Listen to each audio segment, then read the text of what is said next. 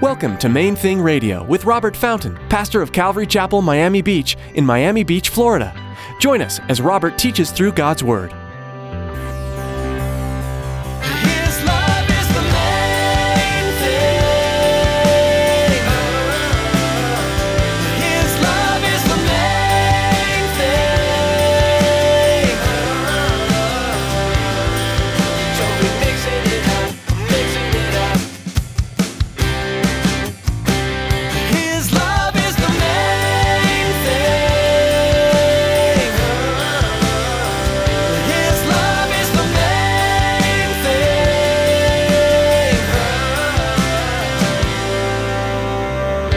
If I take the wings of the morning and dwell in the uttermost parts of the sea, even there your hand shall lead me, and your right hand shall hold me. See, David wasn't freaked out by this. He was comforted. He was reassured. He recognized that even though I'm not always aware of his presence, he's always aware of me. He never sleeps. When I'm sound asleep in the middle of the night, he's watching. He's with me. We may feel alone as we journey through this fallen world. It may feel like God is far away and we are just expected to figure things out on our own.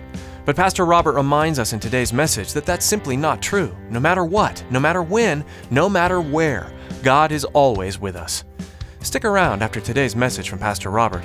I have quite a bit of information that I'd like to share with you. Our web address, podcast subscription information, and our contact information. Now here's Pastor Robert with today's message.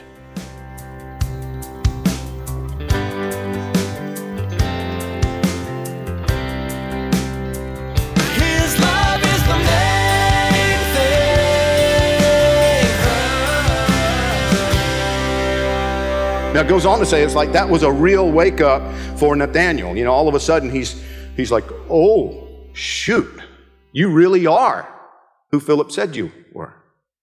There was a recognition all of a sudden. Listen, we need that recognition. He sees you. David understood it. King David wrote in Psalm 139, "O Lord, you have searched me and known me. You know my sitting down and my rising up. You understand my thought far off. You comprehend my path and my lying down and are acquainted with all my ways. For there's not a word on my tongue, but behold, O Lord, you know it altogether. You have hedged me behind and before and laid your hand upon me. Such knowledge is too wonderful for me. It is high. I cannot attain it. Where can I go from your spirit? Or where can I flee from your presence? If I ascend into heaven, you are there. If I make my bed in hell, behold, you are there. If I take the wings of the morning and dwell in the uttermost parts of the sea, even there your hand shall lead me, and your right hand shall hold me." See, David wasn't freaked out by this. He was comforted. He was reassured. He recognized that even though I'm not always aware of his presence, he's always aware of me. He never sleeps. When I'm sound asleep in the middle of the night, he's watching. He's with me. Wherever I am, wherever I go, whatever I'm doing, his presence he's with me. Even in those moments when you feel all alone and isolated and depressed, he's right there in your midst. Learn to look to him. Learn to let him lead you. As chapter 2 continues, Jesus says to the Ephesian messenger and to the church, he says, "I know your works, your labor, your patience, and that you cannot bear those who are evil. And you have tested those who say they are apostles and are not, and have found them liars. And you have persevered and have patience and have labored for my name's sake and have not become weary." Now, guys, it's so important. We dare not miss what Jesus says here. The Christians of Ephesus had labored to the point of exhaustion for Jesus. He says, I see it. I see it. I see how hard you've worked. I see the way you've been diligent. You've given yourself to serving me. I see the way you've been committed to truth and you've been committed to living godly lives. You know, I love the fact that Jesus in this passage right here commends them for calling liars liars. You know, in our modern Christianity, we're afraid to do that. We might hurt somebody's feelings. And of course, Jesus would never do that. I mean, because he's all about love. Well, think that through with me for just a second. Right here it says, he commended the Ephesians because they called lying preachers. And what if? Now, what if you came to me and you said, hey, Pastor, I really need a good mechanic. And one of the guys was telling me about this guy, and I happen to know the guy's a total crook. He will steal you blind. I know that for a fact because he's done it to me repeatedly. You know what I'm saying? I know this. And I say to you, oh, okay, yeah, okay. Sounds good. Yeah, really nice guy. Go for it. How would you feel about me as your pastor?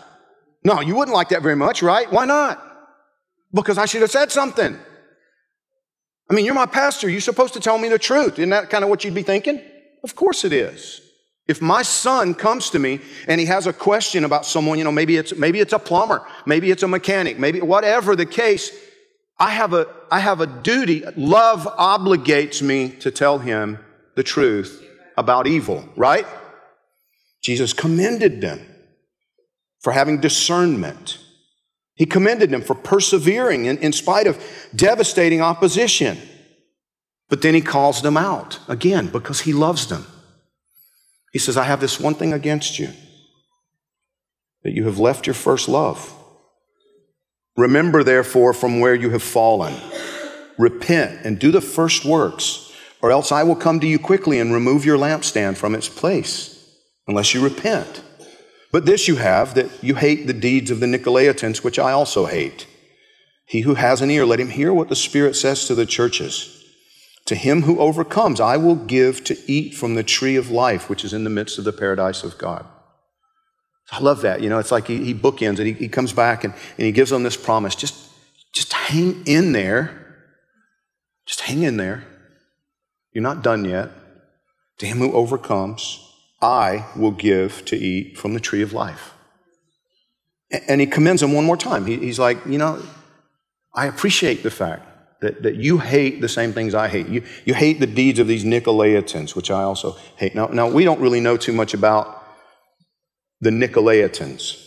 One of the early church leaders called Irenaeus wrote about it's like a cult group that was formed by a man named Nicholas. Nicholas was named in Acts chapter 6 as one of the deacons appointed by the apostles to serve. And Irenaeus said Nicholas went off the rails. Nicholas got weird. You understand that happens sometimes? That's why it's so important that you read your Bibles, that you know what your Bible says. Because it happens, pastors, leaders that follow Jesus faithfully for years and years and years, and then it's like they lose their minds and they go completely off on some tangent and get totally weird with their doctrine. And you need to know what the Bible says. You need to know what's true. Apparently this guy Nicholas went off the rails and he took a bunch of people with him.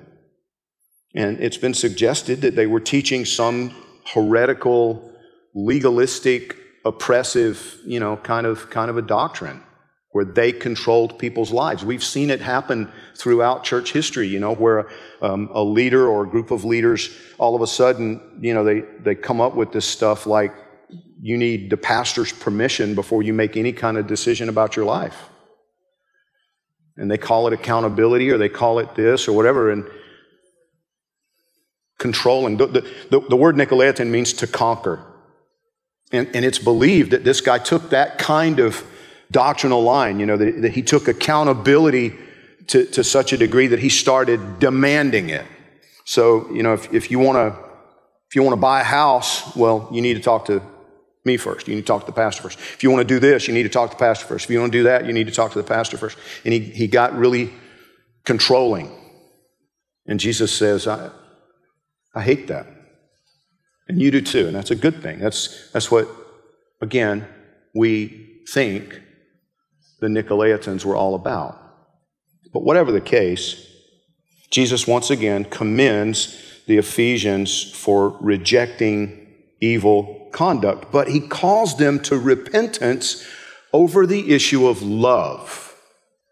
And he tells them that unless they repent, he would come quickly and remove their lampstand from its place. Now, I don't think that's an issue of them losing their salvation. I think it's an issue of them losing their impact, losing their light in their community, losing their reward even.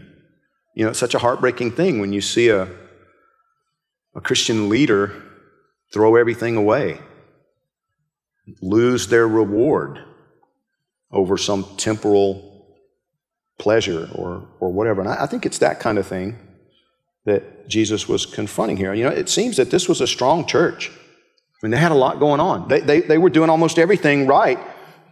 But he said, you've left your first love. These people were diligent about doctrine, but they neglected Jesus. They kind of left him behind in their pursuits. They were still doing all the stuff. His love is the main thing. His love is the main thing.